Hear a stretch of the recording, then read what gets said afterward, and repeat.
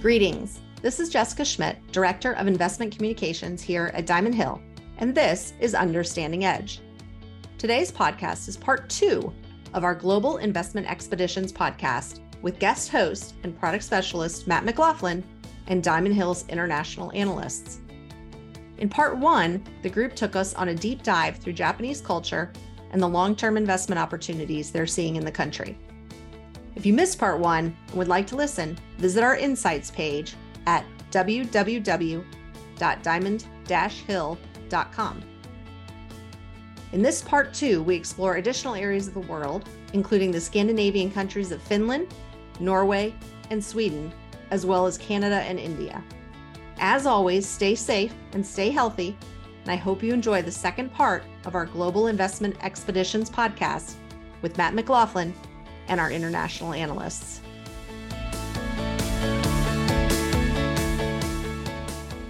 Great, thanks. Chris, you mentioned you recently got back from a trip to Scandinavia.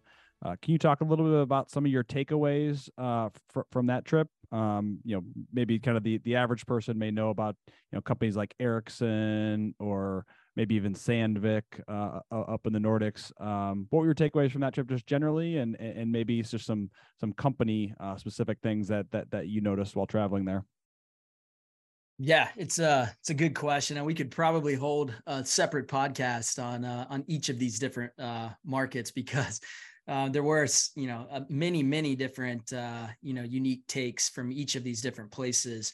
But just maybe to kind of set the stage and give sort of a mental model of these three different markets, at least from my perspective as a US based investor. We can kind of look at I guess to start, Norway versus Sweden, right? So one of the things I did in my time while I was in each of these different places was I met with local analysts there on the ground and had dinner and things like that, and just got to talk to people who had grown up in these markets. And one of the points that an analyst brought up in Norway, in hindsight, thinking back, really made a lot of sense.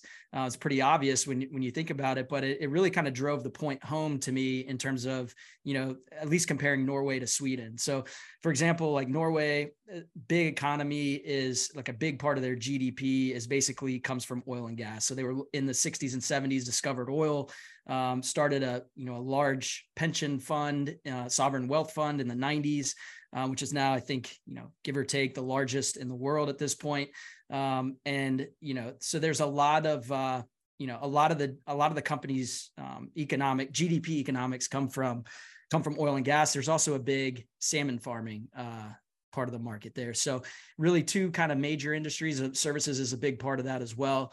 But you think about it, this oil and gas sovereign wealth fund that's now the largest in the world, the country is able to pull 3% of that a year to provide for social benefits, right? So, if you spread that over a population of, in Norway, about 5 million people, which is, to kind of put that in perspective, is about the size of South Carolina, that goes a long way, 30 billion plus or so of spending per year that they can apply to these social benefits. So that has, this analyst was telling me that has pluses and minuses. On the one side, the income divide is pretty even in a place like Norway, and life's pretty good. But on the other side of that, it kind of stifles innovation a little bit. So like I mentioned, two major industries there, and life's pretty good. So there's less of a, sort of motivation, if you will, to innovate.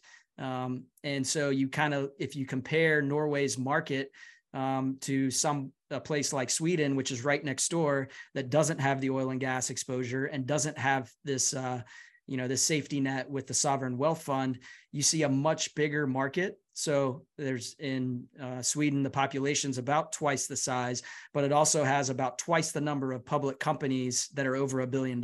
So, right, just jumping back real quick, Norway has 50 or so companies above USD 1 billion in market cap. Sweden has about 120 or so. So, and they have a much broader industry base within Sweden, sort of because of that.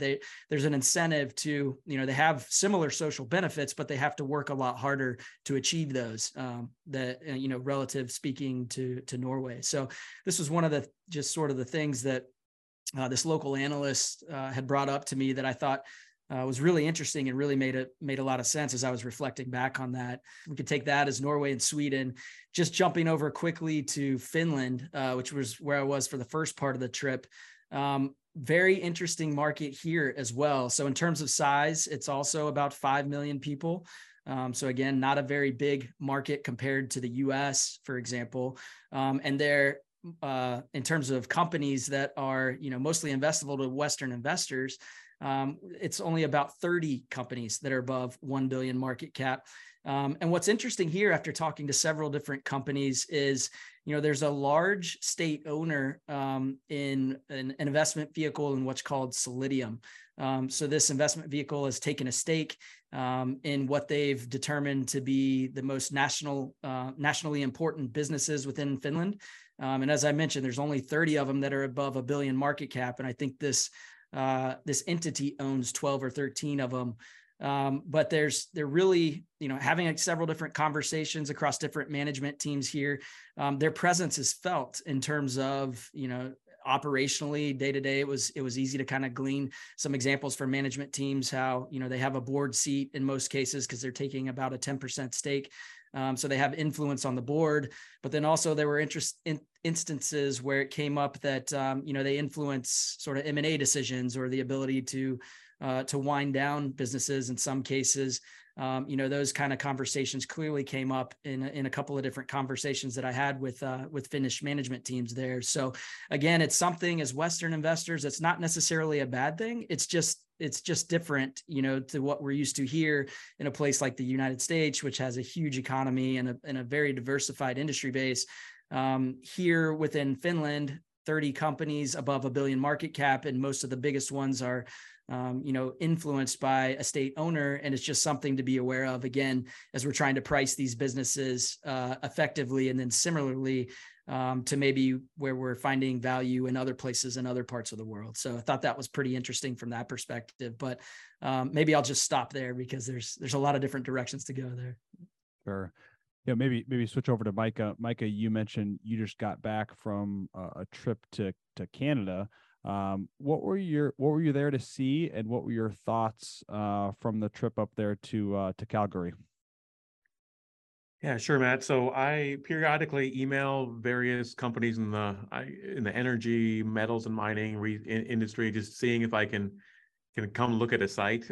You can't, like, if you covered retail, I could easily go look at a grocery store or a clothing retailer, but it's very difficult in metals and mining or oil and gas to go look at the site without just on your own. So I'm periodically emailing companies, hey, can I come check out your assets or business, see a site? And I had an opportunity to go see Canadian Natural Resources. They have a large oil sands asset in the very northern Canada called Horizon, and I was able to get a trip there. And so what I did, I flew to Calgary, and then there's a separate flight that goes from Calgary to northern Canada, basically for a full day trip up there to see and just meet people and meet employees and get to see everything from the big, huge trucks that are kind of mining the ore, and then you take it to the different facilities where it gets crushed and kind of processed to make oil, and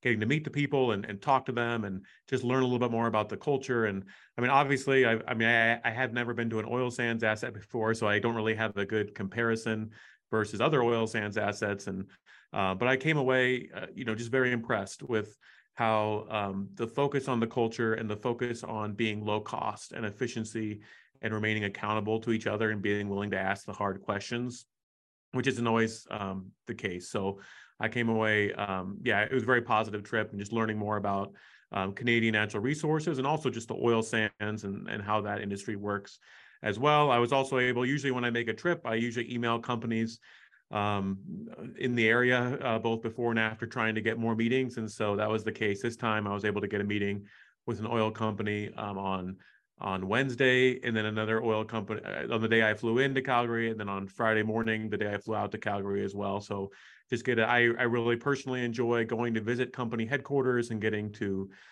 see executives or IR people on their own turf and just be able to ask questions and learn more about the business. So it was very, very productive. Just a quick trip out Wednesday, back on Friday night. But it was very productive, good use of time, and good return on investment for our firm as we continue to just learn more about the oil industry and energy and the oil sands in particular. Great, thanks. Chendor, you mentioned that you're scheduled to go to India later this year. Tell us a little about that trip and what you have planned and what you're looking at to get from that trip, and maybe some of the areas you're focused on. Sure, yeah. So it's a twofold trip. One is to just understand the company from a macro perspective, but most of my focus is going to be on healthcare.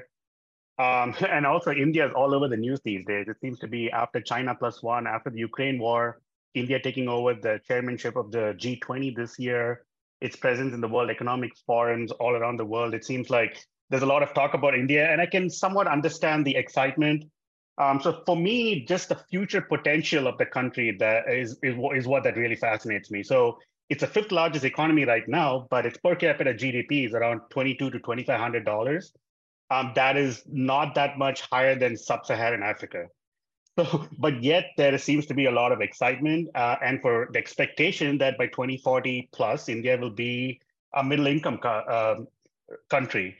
And the expectation is, the large population, the local market demand, reforms that have been put in place, robust institutions will be driving that kind of growth. So, if India is going to be a middle-income country, it probably has to grow 4x to 5x from today over the next, couple decades. That's almost 8 to 10% CAGR growth, over the next couple decades. So that is the kind of numbers people are penciling in. Now, we have to be conscious about ground realities and also be more sensitive to valuations and hype. So that's just a broad how I frame things about India broadly. So I want to go there and meet with companies, meet with other investors, and just get updated on what's going on in India. I lived in India for 12 years. I left in 2001, so I've lived here for 23 years. So it's good to go back and do some groundwork. Specifically for healthcare, it is again another fascinating opportunity for investors looking at healthcare in India. So if you look at globally, right? So the percentage spend of GDP in OECD or developed countries are around 10 to 12%. We in India, we in the US, we spend a lot more money. We spend close to 18% of GDP on healthcare. But so usually 10 to 12 is a good proxy. Now, if you compare this to India, India spends 3% of GDP on healthcare. China spends 6% of GDP on healthcare. But on a dollar basis, the difference is a lot higher. So for example, Japan spends about $5,000 a year per capita on healthcare. The European countries are around that number, somewhere between $4,000 and $7,000. The US, it's around $12,000 per capita. So India is only $60 per capita. China is $600 per capita. So, if I just pencil in very roughly India's journey to middle income, and also expect that they go spending from 3% GDP to say 10 to 12% GDP, that is a 12x expansion of the Indian healthcare market over the next 20 years. Now, that's a massive opportunity. So it's driven by highly fragmented market. Access and utilization of services and goods is very low. It's an out-of-pocket dependent country. So we mentioned about out-of-pocket costs and just reimbursement in general being poor also stifles innovation. So if that changes from out-of-pocket to a more formalized insurance system, that could also spur innovation and India moving up the value chain. So that's another opportunity. It also results in higher productivity in the country. So I think, and also India might be a young country, but it also has a demographic tailwind, right? So it goes from, say, I think it's high 20s is the median age or something. Other countries are 30s and 40s. So I think that also is a long-term tailwind for healthcare in general. So my focus is going to be on hospitals And that's an industry that's gone through a huge CapEx cycle. Right now, it's about improving efficiency and also, and productivity for these hospitals. So I think hospital is an interesting space to invest in. But valuations are stretched. So, one has to do bottoms up work and also be valuation sensitive. The other areas as a team we're kind of familiar with, which is pharma, which is largely genetic companies that export to the US and Europe. We know some of these companies. We also own a genetic company that's part of Novartis in Switzerland.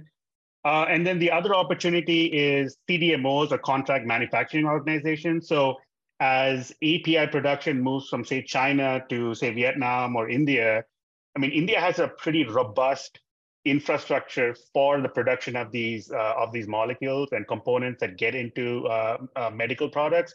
So it could address the huge domestic need, but just the sheer scale of capacity, it could also be an exporter. The question is, can it move up the value chain? So there are two factors there. One is you can look at India as eventually becoming a Brazil, which is which is a middle income country, but has been trapped in a middle income situation for a long period of time. And if you look at innovation in Brazil, it's not very productive. It's not very high. It's just they still produce branded genetics, and they now moving up the value chain, but it's been very slow process. But even if India goes from that to a Brazil type of situation, the returns, I mean, the potential for high returns is still there. But if India can become another Japan in the next 20, 30 years, then we're off to the races. So that's how I frame the market. We haven't owned anything in the healthcare space yet, but the opportunity is just huge. Sure. Well, thanks for that, Chandor, and maybe now's a good time we can have maybe a fun question or two that I'll throw out to the group, and you guys can chime in with whatever answer you'd like. You've had a lot of recent travels. What's the best food you've had for the foodies that listen to the podcast? I can jump in here because I bet I'm guessing that Chandor is going to say the same thing. But we had an opportunity sort of at the end of our meetings at the end of the week to take a trip out to Kyoto, Japan, which is about an hour and a half, almost 2 hours from Tokyo by bullet train. And out there, I mean, it was just a phenomenal Kobe beef lunch that was, I mean, in typical Japanese fashion, I would say, is just pure, like the presentation was phenomenal. The quality of the meat was phenomenal.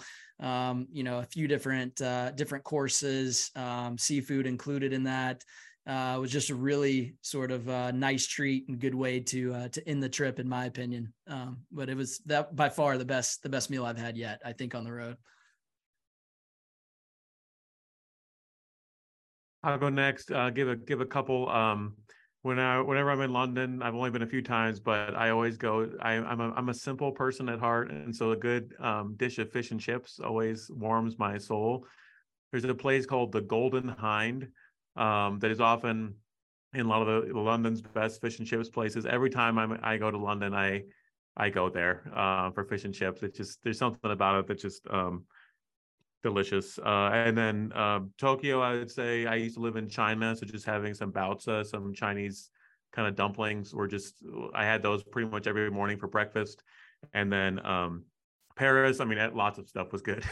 I mean, just lots of kind of classic dishes. So it's always fun going out there. One thing I sometimes try to do is go visit publicly traded restaurants that are in those countries that are not in the US. So just trying to experience and get some more on the ground work. But then you gotta mix it up. Go to the Golden Hind or something like that in London, even though it's not publicly traded, just because the food's so delicious. Yeah, it's kind of funny because I've had what you might call it, like, so I've had the best Thai food I've had was in Odaiba Island outside of Tokyo. The best Indian I've had is on the high street of London. The best Peruvian I've had was in Amsterdam. So it boggles my mind that sometimes you go to a country and try to experience their food, but you might run into something else that's like fantastic. So that's been like a fascinating revelation for me. And like Singapore is the same thing. But I completely agree with Chris when it came to the how many courses was that Chris, like 4 or 5 or something? I believe you're right. Yep. Yeah, but the care and the presentation and just that they strive for that perfection and making your experience top notch. I think that is a uniquely Japanese experience, I would say. So yeah. Right. That's really fun to think about, and hopefully whoever is listening to this, it's near lunch or dinner, and because I don't know about you guys, but I'm hungry after hearing that. So thank you three for joining me on the podcast. We look forward to hearing more stories in the future. Safe travels, and thanks for joining us and sharing your insights. Thanks for having us. Thanks, Matt. Thank you, Matt.